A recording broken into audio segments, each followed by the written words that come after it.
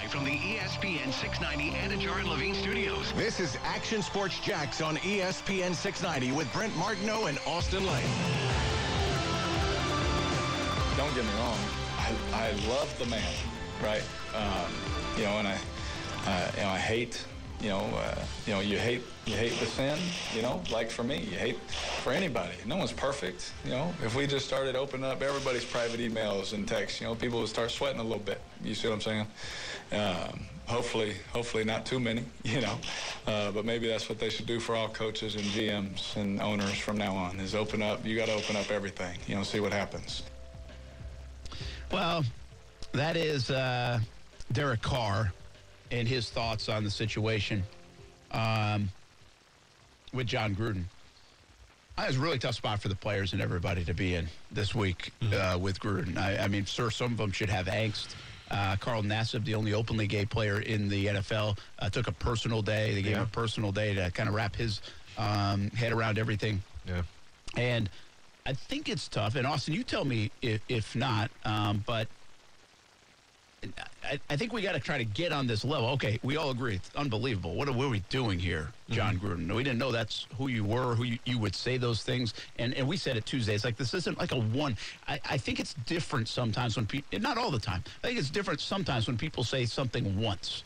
And like, where did that come from? Or maybe that's not who they are. And now this day and age, you say something once, guess what? You're labeled anyway. It doesn't matter. Sure. But I don't know if that's fully who, in every situation, that's who people are. Well, you have this flood of emails that were released, and somebody was out to get Jon Gruden by releasing them, obviously. But it's what he said, and it's like, wow, it's hard to kind of, how do you defend that, right? You can be closest, you can be Jay Gruden, John's brother, and it's going to be a hard thing to defend, right? Yeah. And you've known him all your life and who he is, and you love him and all that stuff. But in this situation, I think what Derek Carr said, he said it in a good way. You can, what do you say? Like, you can still love the person, hate the sin. Is that what he said? I think that's what it was. Something like that. Yeah. And that's an interesting separation point, I would think, from a player to a coach. You'd build this relationship, especially Derek Carr, and do you just throw that relationship aside? And this doesn't have to be player-coach. It could be anybody you know. I mean, if you think about your best friend, right? Think about it. Right now, you're in your car. Think about your best friend in the world, and they do something, and it's like, man, I did not know that was in them, or I didn't see that coming, or I can't believe they did that. I couldn't disagree more. Do you still support or cast aside, even as a close friend? Well, my guess is Jon Gruden's going to lose a lot of people he knows and had in his corner over the years off this. Not everybody, but he's going to lose a lot. No, you're going to lose a lot. I mean, let's be honest here. It seems like in the past couple of years or so, friendships have been put through the ringers on politics alone. That's a good point, yeah. And that's just politics. And then when you start, literally just going after people and offending people really of race and sexual orientation and all of that, it's going to rub people the wrong way. And I respect what Carr said, I mean, he loves the human, just he hates the sin. And I fall in line with that where I'm not saying that, hey, you have to hate with every fiber of your being Jon Gruden now. To me, that's energy wasted as far as I'm concerned. Yeah, a little counterproductive maybe too. Very counterproductive, yeah.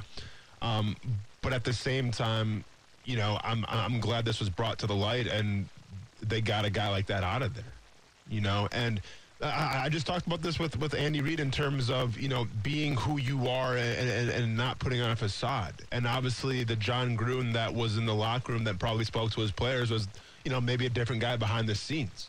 And as a player, that hurts you more than anything. Like I can't imagine what those players are feeling right now in that locker room. That's tough, right? Because you felt like you just got conned a little bit. That you sacrificed your blood and sweat for the greater good of the Las Vegas Raiders, and all of a sudden you see the guy that was put in charge of that, the guy that was supposed to lead you to a championship. This guy turned out to be something that you didn't know, something that you didn't foresee happening. So that's a really tough pill to swallow. I don't know what happens to Jon Gruden from here. I mean, I could say, hey, yeah, let's go ahead and get, let's educate Jon Gruden and all this stuff. But, like, I'm all for educating people. I'm all for trying to find the best in people. But when you're a leader and when you're older, it's for me, it's hard to get on that, to get aboard that, Brent. Because once again, we talked about it, it's just who you are. Like, if this was one email, you made a mistake. We all make mistakes. We're human. To err is a human. Okay, great. When this vocabulary and this language is used over and over again in hundreds and hundreds of emails that span out through the past 8 years, I mean, that's 8 years of thinking a certain way that you have to fix. And that's not easy. Yeah, feels like it's in you. Yeah. But the question I would have now would be really interested to see if we find this out and somebody does in the last few years now that he's been back in the league, because this was all time when he wasn't in the league. And if you go back to that was really a different time 20 years ago. Mm-hmm. But it doesn't make it right. I'm just saying it's a really different time. What I would wonder is 19, 20, 21, 18 even, when he's back in the league, did somebody catch up on any of these things? Did they hear this? Or were these just things written with this group of men, that are Bruce Allen and others? Because, again, there were emails, not just to Bruce Allen, according to the New York Times article, that had this kind of like group that was involved in it. Is this just the way they were taught, or is this more conversation? Like, did Mike Mayock hear this from time to time? Whether Mike Mayock said it or not, but did he hear this kind of conversation from time to time? By the way, it's not going to make anything better. It's not going to make what happened better. I would kind of be interested to know what somebody says and how they act and talk in front of people in everyday world versus what they email. Is that different? But see, to me, obviously this starts with Gruden. And Gruden, this is his fault. But the people there's people out there, whether it was Mike Mayock, and I don't want to put anybody in a false light here. I'm not sure, who said what, who responded to what. But I guarantee you that if Gruden's sending these emails, his circle has heard this verbiage before. I would think. Right? That's who you are, once again. So, it also stems on you. It stems on you to hold people accountable. Because, if you truly... If you preach making progress and you preach, trying to usher the NFL into a new light and a new era and all this stuff and equality and all this, well, then it takes everybody. And it also takes people that are maybe in someone's circle who's speaking out the wrong way to hold that person accountable. So to those people that had a chance time and time again to hold Gruden accountable, this is on you as well, as far as I'm concerned. Yeah. Do you think they should? There's a lot of talk now. What would come of these emails if they released them? They're not going to. It doesn't look like. The NFL has said they're not going to do that. Obviously, somebody leaked these out. Then the Adam Schefter email came out about his journalism and things like that, which, by the way, I believe happens way more than that one time. But how much do you think the email should be released? Even if we maybe don't want to know the answer of what we might see. Yeah. You know what I mean? I think there's a little bit of that.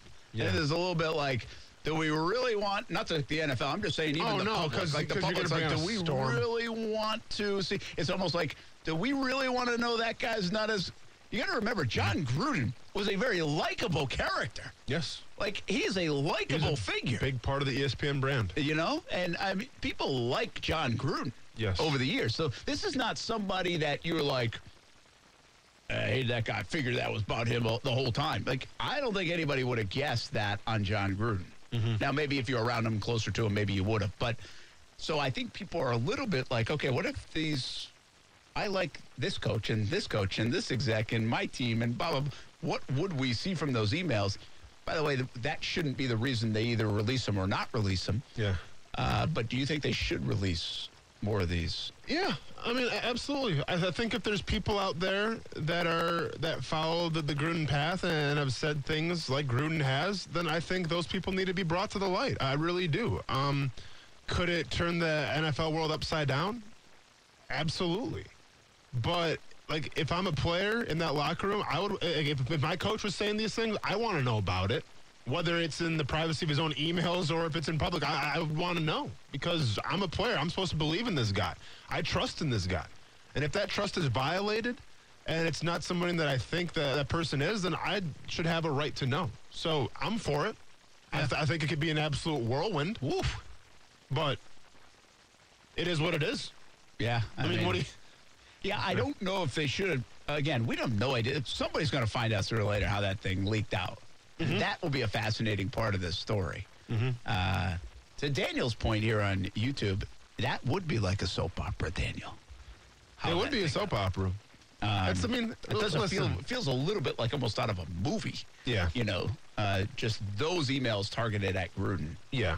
And like, once again, because we spoke on this a couple of days ago, I'm not trying to be the guy that's leading pitchforks and going on this witch hunt and making sure everyone loses their jobs and their livelihoods. Like, I'm not trying to be that guy. But if you can't even follow one of the golden rules of treat people how they deserve, no, how they've earned to be treated, then how are you going to run an organization? How am I supposed to be a player in that locker room, sacrifice my body and my mind for you, and you can't even follow the golden rule? Yeah. No, you're getting called out. You deserve to be called out. Enough said. All right, let's switch back to some football. I got a thought on quarterbacking right now in the NFL. Okay. Is it the best it's ever been? I think it might be. I've said this, that I think there are more good quarterbacks in the NFL, in general, in football, in our population that have ever existed.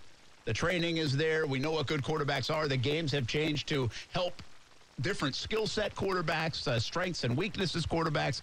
Like, there's more. Like, there are no doubt in my mind. I think that's a fact. But when we get to the elite of the elite, when we get to the show, the NFL, are there? I think we might be living through. I mean, listen, we had Peyton Manning and Tom Brady, and you got Brett Favre, and you got Troy Aikman, and you go back, you got Dan Marino, Steve Young. You got guys for years, right? I mean, we've always had good quarterbacks. But my question is this the most elite we've ever been at the QB position in the NFL? And I'm starting to think yes is the answer, from old guys to young guys to even middle-of-the-road guys that might not necessarily you would call elite, but still have hope for or are willing to ride with. Yeah. It's an I mean, first of all, let's be honest here. If you throw Tom Brady in any era, that era is immediately going to probably be the best. You're getting a bump, right? Right? So it's definitely the Tom Brady / GOAT bump there. I mean, in terms of young talent, because keep in mind, like Patrick Mahomes, still young. You know, the emergence now of Josh Allen and Justin Herbert. And to me, it's what it looks like now, right? It's the dual threatness. It's the extending the play if you have to. I think if you're asking the question from a talent standpoint, then yes, what these guys are capable of, I think it is probably the best decade or whatever generation of quarterbacks that you're going to see. I think in terms of overall greatness, I'm not ready to call it that just yet, if that makes sense to you. Yeah, and it does make sense to me because there's a lot of unwritten stories. Yeah. The thing I thought about it today, okay, and this will give you a little bit more context. At 9:30 on Sunday morning on CBS, the Dolphins are going to play the Jaguars. That's Tua, who was a top 5 pick a couple years ago, against number 1 overall pick Trevor Lawrence. Again, I'm mixed on Tua. I think the world is kind of mixed on Tua. But the skill set of Trevor Lawrence is off the charts, and people have called him generational, and he's been pretty good. We haven't seen enough to know that yet, to your point, right? Yeah. We don't know if they're elite. But the curiosity is there, are they? Well, then at 1 o'clock in the afternoon, you got Justin Fields, another one of those up-and-coming guys, and Aaron Rodgers, who might be the most talented of this generation. Correct. You could make the case. Yes. Also, at 1 o'clock, I know we're showing this game on CBS 47. It's the Chargers and the Ravens, who right now have Justin Herbert and Lamar Jackson in this game and might be, outside of Brady, the 2 leading MVP candidates of the NFL. And these guys, by the way, are like 24. Right? Yeah, you're right. Yeah. So, and then let's see, hold on. The 4 o'clock game, that's also going to be on CBS 47. This is where it crossed my mind because I knew all these games were coming up. Cowboys and Patriots. Dak Prescott playing a really high level of football when he hasn't been hurt. And Mac Jones, another one of those top 15 quarterbacks that now you look toward the future and your team is invested in, and you feel like Mac, at least for the next handful of years, depending on how this goes, will be the quarterback of the New England Patriots. And while we won't get this necessarily, Russell Wilson with Seattle would play at 8 o'clock against the Steelers, and Ben Roethlisberger. And by the way, Ben Roethlisberger, with all he's done in his career, the Super Bowls, the accolades, the everything else, he will be now probably one of the bottom 10 quarterbacks in the NFL. Yeah. Right? Yeah. The time has passed him by, it looks like. And then on Monday night, you get Buffalo Bills against the Titans. And while I think Tannehill kind of falls right now this year into the category of, I don't know where he fits, we know that Josh Allen might be, again, one of those leading front-runner MVP candidates. So I just pulled out 5 games. I think that was 5. 1, 2, 3, 4, 5. And I can give you storylines and make cases for and hand out the MVP potentially. Oh, and I'll also throw tonight's in there because the MVP leading candidate is Tom Brady. Yes. The GOAT. Yes. And he plays tonight. Yeah. So, I mean, isn't that pretty wild? And even him goes against a guy like Jalen Hurts, who people are still waiting for the book to be written on, and is 87% of the Eagles' offense. Every game you go to has this storyline of quarterback that gives you hope. We've seen some good things. This is very few... let's give me a good example. It's very few matchups across the league like we would have in Jacksonville from time to time where it was Todd Bowman against, Ryan Fitzpatrick before he got popular, or even Bortles to that degree against EJ Manuel. Yeah. You know what I mean? It's like we don't have those. In the NFL. Like, I'm trying to think what that matchup would be in today's NFL right now. I mean, is it Heineke? Well, he's but he's doing well. Does Sam Darnold? Okay, he's doing well. Probably Teddy, maybe. I guess, yeah, Teddy, maybe. But even, do you think the folks in Jimmy Denver are Teddy? happy to have Teddy right now? They're 3-2. Yeah, they're happy. I'd probably say Jimmy Garoppolo, Teddy Bridgewater. Yeah, that could be like kind of that doesn't get you over the moon excited, right? Yeah. And they're going to move on soon enough from Jimmy Garoppolo. I'll give you that. If that's like a Thanksgiving game, I'm probably turning on Shania Twain instead. You know what I'm saying? But the point being, you really have to search for that. We used to, it felt like search for the marquee matchup. That's why we had primetime games. We want to put Brett Favre against, you name it, Tom Brady on national TV. Well, now you could flip any coin, man. Yeah. And Bengals and Jaguars carries intrigue and a lot of popularity because of why? The QB's in that game, even with the Cincinnati Bengals and the Jacksonville Jaguars. You're making solid points here. Obviously, the game, since I grew up, it's changed drastically in terms of offensive scoring power, right? Like, points are at an all-time high.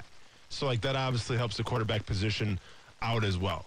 I think in terms of if you go from team to team, there's not a bad match with the quarterback position.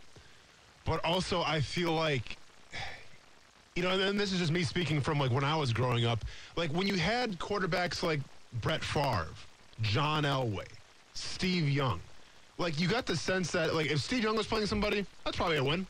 If Brett Favre was playing somebody, that's probably a win.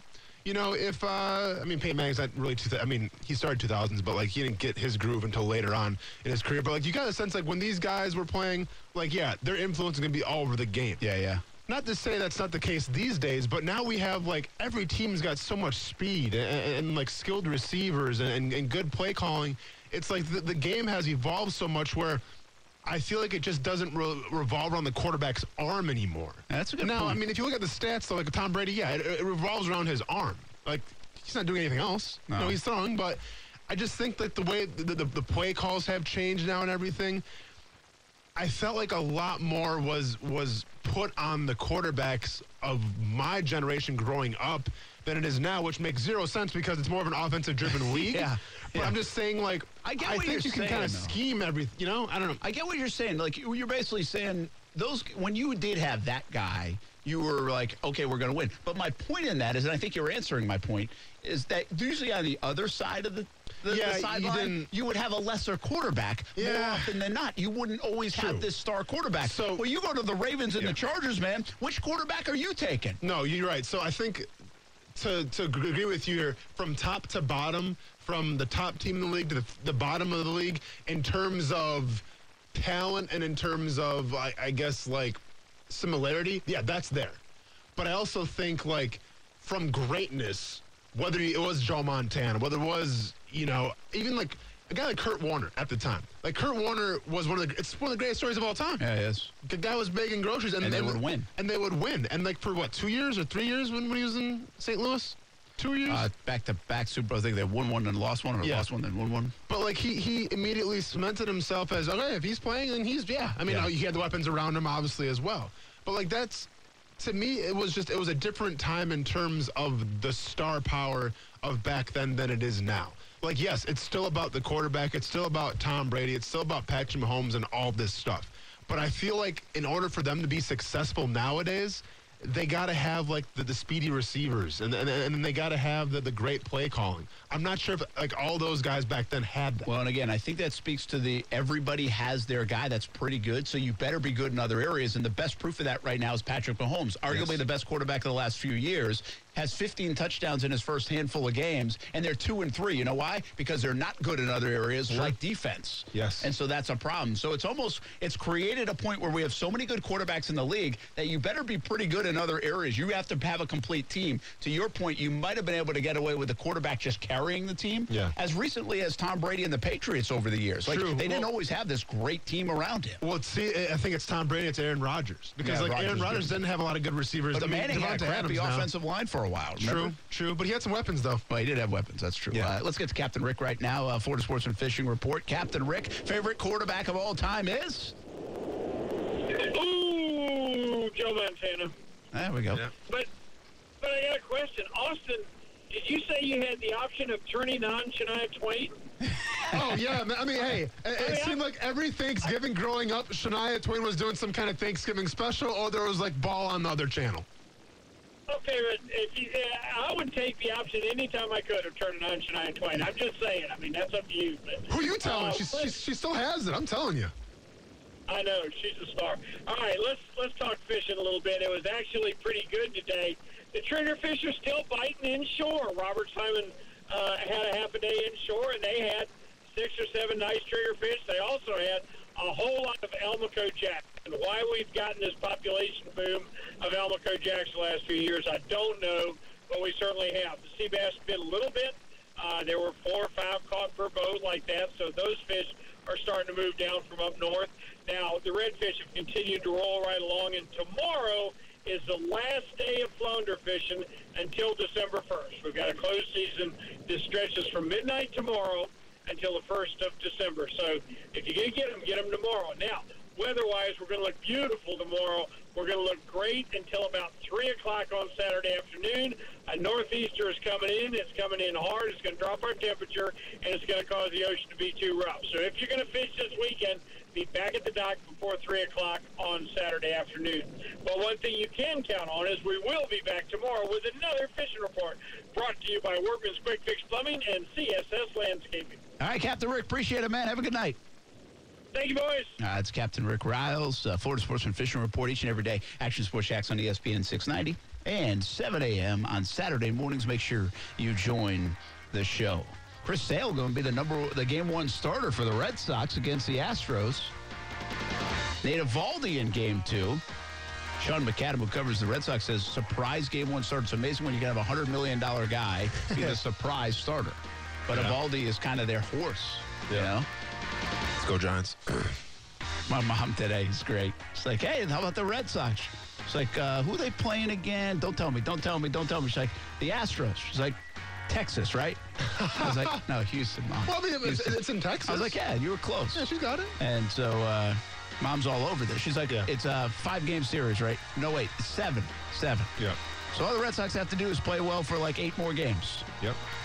Now, Brad, no, I mean, she's got it. She's a baseball fan. Yeah, I don't know about that. She watches some of it, I guess. Yeah.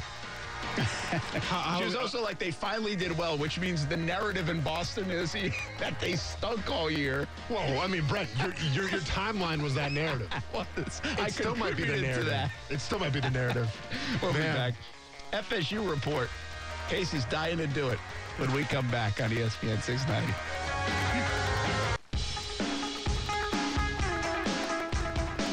Really proud of our football team. Getting a chance to go back and watch the film, to see the execution of a plan of what we wanted to do, how that played out throughout the course of 4 quarters. I thought we played one of our cleanest games, and I said in regards to, we were 100% ball security. Offensively, we were able to create a takeaway. I had explosive plays. Had an explosive play in special teams. Really established the run. That is Mike Norvell. How about the Florida State Seminoles? 2 wins in a row. Man, big win, too. That was a good one. That seems like forever ago. Yeah. The weekends are long, man. That was a good win for Mike Norvell. Good win for Florida State. They have a bye week this week. They get UMass on the other side. And now you start, again, we talked about this with the Jags. Could they snowball it? Now it might snowball a little bit. And I just love the fact, I keep referring to this. I love the fact if you go 2 weeks ago, you want to talk about a turning point. And by the way, this is a little less than like Tim Tebow's promise, okay? Mm-hmm. But it was a pound the podium, emotional talk to the media from Mike Norvell. And since then, they've won a couple games. And I know that seems like, yeah, whatever, Brent. I mean, who cares? They won a couple games. They're 2-4. Well, you know what? In Tallahassee, they were starting to wonder if they were going to win a game. Yeah. Okay? Yes. I mean, maybe UMass on the other side either way because UMass is very good. But, well, how did that go earlier in the season? So I think it's I wonder if it's starting to turn a little bit at Florida State, and I think that's fair to ask. I mean, they've won 2 in a row. He's still got their attention. They're playing better football. Their offensive line, I think, is playing together a little bit better, all these things. And it's very, listen, if they went up against, you name a good team right now, I'm not sitting here ready to pick them. They're not good enough for that. But if they can roll off a couple more wins before the end of the season, what I'm really interested, Austin, is if they can beat UMass, and then after that, it's Clemson. Let's just say they beat Clemson. I mean, when, hopefully. Like, let's be honest. Yeah, let's hopefully it's when. So they have the bye week. They beat UMass. They've won 3 in a row. Let's just say they feel good about themselves. Clemson's down. I don't think I doubt this happens, but Clemson's been in it with everybody. Clemson's just not that good. So let's just say they beat them. And then maybe they lose a game. But what does it do for the Florida State game? And does it scare Gator fans a little bit? Because right now it's a layup. Like, that's a layup game on their schedule. Yeah. When the Gator schedule comes out the last couple of years, that is an absolute layup game against Florida State. And you start to wonder, even if it's not a Clemson win, if they go into that game and they've won 4 out of 5, or they get to a 5th win, I wonder how Gator fans would feel about that game and be like, okay, we at least kind of give these guys some notice. It would definitely set a precedent because, let's be honest, Florida, they're disappointed right now because they're out of college football playoff contention. Yeah. Right. So now, you're still trying to play for the bowl, the best bowl you can play in, and you're playing for pride and all this stuff. Well, Florida State, if they can be competitive that game and, do I dare say, maybe win that game, that would be huge for the university. Obviously that game's going to mean a lot more to Florida State than it does to Florida. Yeah, that's a good point. I think there are some games down the stretch of the schedule that mean a heck of a lot more to Florida State, even sitting at 2-4 right now, than they do for the teams they're playing. And if you can pull one of those out that people don't expect, well, that even helps flip the script even more. And, I said this last week as we bring Casey in for the FSU report. I think right now it's important to build momentum and keep, as you go to signing day, keep what looks to be a very good recruiting class from Mike Norvell, because that's the one that's going to really help it turn around. We'll see if he can do that. FSU report brought to you by Bono's Pit Barbecue and Willie Jules Old School Barbecue. What do you have, Casey? I'll start right where you kind of left off, and that is if they don't lose to Jacksonville State, it's a whole different feeling for FSU because Wake is obviously good. Yeah, they are 5-0. The Louisville game was close. That's a game that could go either way, and the Notre Dame game was close. So if you beat Jacksonville State, it's kind of a whole different feel, in my opinion. But as you mentioned, the rest of the season, obviously UMass, then Clemson. Then you have a tough test at home with NC State. Miami, who has lost to Eric King now, might not be that good. And then Boston College and Florida to finish it up. But they did get the 35-25 win over North Carolina at North Carolina. They got down 10-0 after the first quarter, scored the next 21, and did not look back. Jordan Travis is the unquestioned quarterback of Florida State. Sorry, Mackenzie Milton. He was 11 for 13 for 145 and 3 touchdowns throwing the ball. Running the ball, he carried it 14 times for 121 yards and 2 touchdowns, including a 53-yard rushing touchdown. That is 1, 2, 3, 4, 5. If you're counting on your fingers, you don't have any left on your hand. That's how many touchdowns Jordan Travis scored by himself pretty much last week. Trayshawn Ward carried the ball for 77 yards. Jayshon Corbin for 52 yards. And they did what they have to do. They run the ball, and they let Jordan Travis be a problem. He was a problem this week. Jermaine Johnson, another sack. Are we surprised? Shouldn't be. 6.5 on the season. He is a semifinalist for the Lombardi Trophy, which is for the top defensive lineman in the league, and he should have a pretty good chance at that. They held Sam Howell to 203 yards and an interception last week, which is tough to do for Sam Howell. Josh Downs, though, was a beast. But it didn't matter because FSU gets the win. Obviously, like we mentioned, a bye week. So looking back at some things, Jordan Travis is completing 64% of his passes on the year. His QBR is up to 150. It's 157 in this month alone. Ja'Shawn Corbin carried the ball for 556 yards and 4 touchdowns. Trayshawn Ward, 362 yards and 2 touchdowns. You have 4 guys over 100 yards receiving, which is surprising due to the, I guess, amount that Jordan Travis is throwing the ball. And then on the defensive side, besides Jermaine Johnson, you have Travis Jay, who has 2 of the 4 interceptions for FSU this year. He is a redshirt freshman, so that is something you like to see. But that's pretty much all we got. Just a little rundown of what's going on. We talked about the schedule and all those things because it is a bye week. So I guess if you're in Tallahassee, I don't really know what there is to do if Florida State is not playing. I don't know if there's like something that you guys like to do over there. But if you do it because you guys are on bye and come back, regroup, and get ready for UMass. There are probably some things they like to do. Casey, any chance that Jacksonville State gets an invitation to the ACC? I don't think so. Okay. By the way, Florida State basketball season right around the corner as well. Nice. Casey, you talk about that too? Why not? Dang, man. You're going to do a weekly basketball FSU segment? Hoops report. That one will probably come with a lot of dubs. Hopefully. Over the years, it has been very good. I like it. There at Florida State for sure. Brent Martin, Austin Lane, Casey Kurtz here on a Thursday edition of Action Sports Jacks on ESPN 690. That is your FSU report brought to you by Bonos and Willie Jews. We are the home of Florida State football and basketball right here on ESPN 690. Speaking of basketball, don't forget to go to UNFOspreys.com. Get your season tickets for Ospreys men's and women's basketball. Soccer home tonight for the women as well for UNF. So make sure you check it out on UNFOspreys.com. We do have the Bucks and Eagles coming up tonight, Austin Lane. Your Eagles got a chance to prove some things. My Eagles, he calls them, yeah? Yeah, they had a chance to prove something. Great game in Philly. You know, this has been the Jalen Hurts show, nothing more really in Philadelphia. That's it, right? I mean, if you look at like in terms of the usage and everything, you're facing a Buccaneers team that can shut down the run like nobody's business. So I feel like if you are going to be in a competitive game with the Buccaneers, it's got to be with the arm and it's got to be with Jalen Hurts. I'm excited. Yeah, I just saw a headline on Mel Tucker. It's a guy you know. Oh, yeah, he's having success in Michigan State. Great guy, right? Yeah. So the headline's basically like how Michigan State became splashy thanks to Mel Tucker's makeover, Hot Times in East Lansing. I thought all of a sudden he was in trouble or something. Like, here we go. Okay, good. Yeah, he's doing a great job there. He's doing they're undefeated. They're top 10, right? By the way, Michigan State game coming up might be crazy if they become undefeated, both teams. Should more NFL guys go back to the college ranks? I know this wasn't just new. I mean, Mel Tucker, he had spent some time in the NFL, ended up at, or was he, Colorado? Well, yeah, but before he's in the NFL, like coaching, he was at Ohio State. I think he was at Wisconsin as well. I think he had plenty of stops. Yeah. So I'll be honest with you. Mel's an awesome guy. Yeah. Awesome guy. Yes. I thought they had some issues at Michigan State, right? Like, with their athletic program, with everything. Yeah. I think they bring, like, this good guy, Mel Tucker, in, and I didn't necessarily think they brought him in to be like, hey, let's go win the Big Ten and win national championships.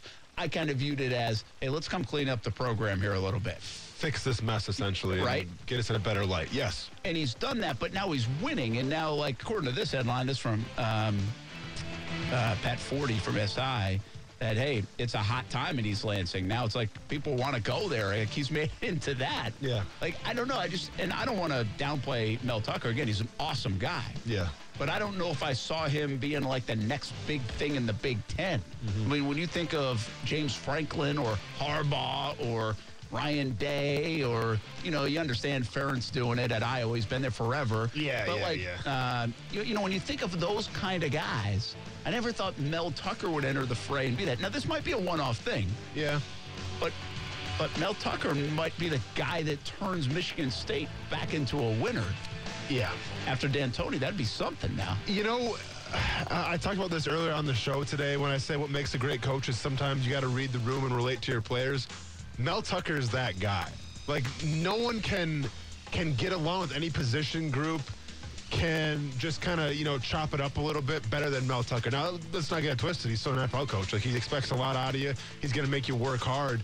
But, like, in terms of culture building, because I remember when Jack Del Rio got fired here, when Jack got let go and then Mel took over, like, we wanted to win for Mel. And we thought he might be, like, the next head coach more than an interim. So, like, he can definitely get guys behind him that want to play for him. So he's doing a great job in Minnesota. Yeah, by the way, I got a shout out to Scotty. Shout out to Scotty Hazelton, too, with that defense. He's defense coordinator there, former Jags linebacker coach. Good guy, good family, and they're getting it done. So I'm glad to see them having fun. They're in East Lansing, and Mel Tucker leading the way. You said it, man, all-world guy, no doubt about it. Easy guy to root for sure. So we can root for him down the stretch as well. We'll be back, Action Sports Jacks on ESPN 690. Time to get our Thursday picks in. Somebody is undefeated. Somebody. Only one.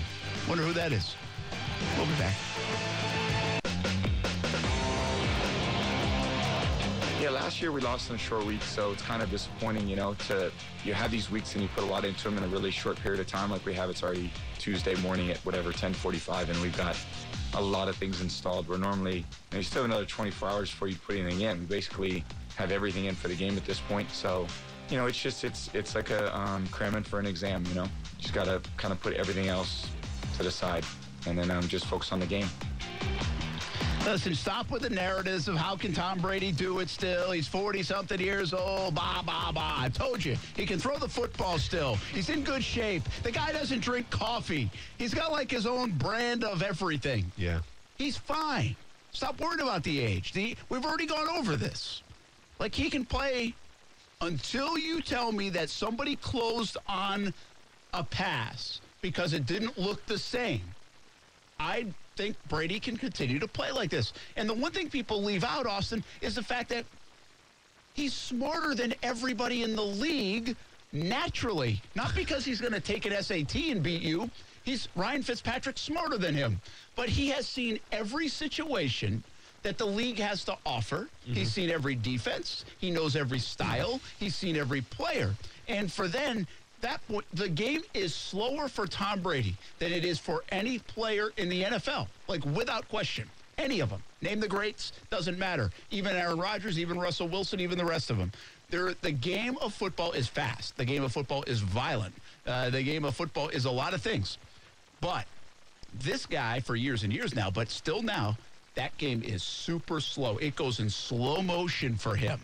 And I don't think you can underestimate that part as an athlete. Whatever your sport you're playing, when the game goes slow for you, you perform at a high level, especially if you've still got the physical talents. And the physical talents aren't this 40 time. Physical talent is he can still rifle a pass in between two defenders. And as long as he can do that, we're going to see a good Tom Brady. Now, this has been a fantastic Tom Brady, but he's on a fantastic team. I'm not as surprised by the Tom Brady success early on as I think a lot of people seem to be wrapped up in. No, I'm not surprised at all because, he left a storied career in New England where you had, you obviously had great teams, fantastic teams. But in terms of weapons, yeah, you had some here or there. You had a strong run game, offensive line that always had your back.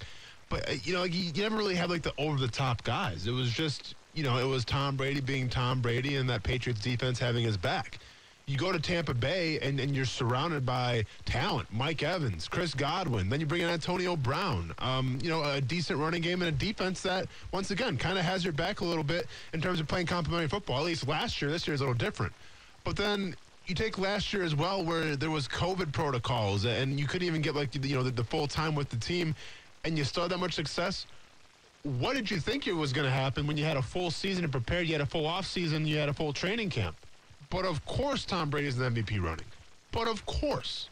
Yeah, I will say this. I think, are they as good around him as they were last year? That's a fair question. Well, especially on defense. And defense, right? And they've been banged up to their, in their defense. Sure. But that is the question. And who you are in early October and who you are, by late December and January. It's we've long said that. That's two different things.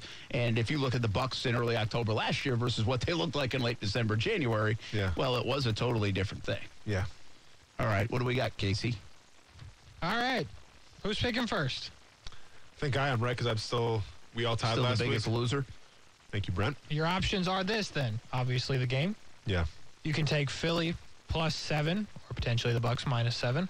Or you could take over 52.5 points. Listen, I'm competitive, right? I love to win. Bucs to win.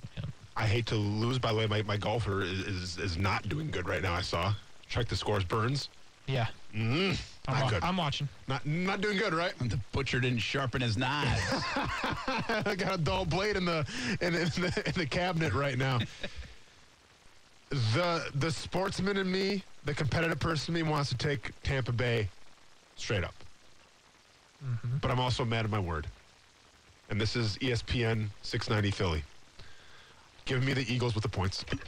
Whoa, he let his heart do the talking. Yep, I don't care. You know what? Like, it's one thing if I'm going down, but I'm going down. I'm going to fight for what I believe in, Brent. And I believe the Eagles are going to have a better record than the Jacksonville Jaguars this year. It's in the bet. And I think the Eagles can give the Cowboys a run for their money in the division. Eagles +7. Am I up? He's a disillusioned one. It is 7, right? 7. Yeah, what? Not 7.5? It is 7. You sure? That means a push is in play. It is 7. What book you looking at? Okay. 8? No? Right, I'm 7. I got 7 at the one I'm looking on. I'm just kidding. I'm seeing 7. So am I up? I don't know. Are you guys, you're the ruler of these games. Wait, how did fantasy go last week for you guys? I won. I beat Stewart. And Brent, how did you do? Well, I won too. I only scored like 90 points, though. I won. Oh, then I guess action to Brent. Right? Is that how it works? Yeah, pick, Brent. Jeez. I'll take the Bucs. Shocker. Big shock. I mean, yeah, it was teed up for you. I'm like undefeated here, so if you want to go and you take the Bucs and I'll do the over-under, that's fine. Nope. I'm a competitor. I mean, it's going to be an asterisk 6-0, but... Pouting in the corner. Yeah. Pouting. Give me over 52.5. I would have taken that, Bucs too. can't play defense. I would have taken that, for too. Sure. We're on the same page today. I know you guys... didn't think I had the good stuff last week, and I still came up big. Yeah, we did laugh right in your face. Hey, can we say that the Bucs we still don't know fully about? They come out in the opener, they beat the Cowboys. It was a really good game. Cowboys are good. Yeah. The Falcons stink. They beat them. They lost to the Rams. The Patriots are not. I mean, the Patriots are, what's the record? 2-3 now. They beat the Dolphins, who are 1-4. They play the Eagles. They play Chicago after that. I mean, their schedule is, it's like, okay, they had 2 really probably testy games. Yes. Cowboys off the rip, and they really, a lot of people would say should have lost. Yeah. And they lost to the Rams. I mean, do we really know if they're any good? I mean, we know they're good. Yeah, we know they're good. We're assuming they're good. Yeah. But yeah, man. The schedule's been a little... It has. But yeah. Like the Indianapolis Colts played a hard schedule to start. Murderers We row. know that. Yeah. This isn't that schedule. Not even close. In fact, if you start running down their schedule, they got a lot of... It's crazy. It's crazy. It's a Devonta Smith game tonight. I can feel it. You feeling it? I see how saying Zach Ertz. No. Oh, yeah, fantasy. Feels like 38-10 to me. Yeah, I mean, I'm not gonna lie. I don't feel confident about this one, guys. This is the first time I've left a Thursday show. Kind of feeling sick in my stomach a little bit. By the way, that game's on Fox 30 tonight. Also is right here on ESPN 690, part of our Westwood One coverage. Make sure you listen right here on ESPN 690, the Bucs and the Eagles. We'll be back at it tomorrow. Action Sports Shacks on ESPN 690, live from Extreme Wings, Roosevelt Boulevard. Come on out and join us. Extreme Wings, Roosevelt Boulevard, 3 to 6 tomorrow. Have a good night, everybody. Fly, Eagles, fly. Without the ones like you, who work tirelessly to keep things running, everything would suddenly stop. Hospitals, factories, schools, and power plants, they all depend on you. No matter the weather, emergency, or time of day, you're the ones who get it done. At Grainger, we're here for you with professional-grade industrial supplies. Count on real-time product availability and fast delivery. Call, clickgrainger.com, or just stop by. Grainger, for the ones who get it done.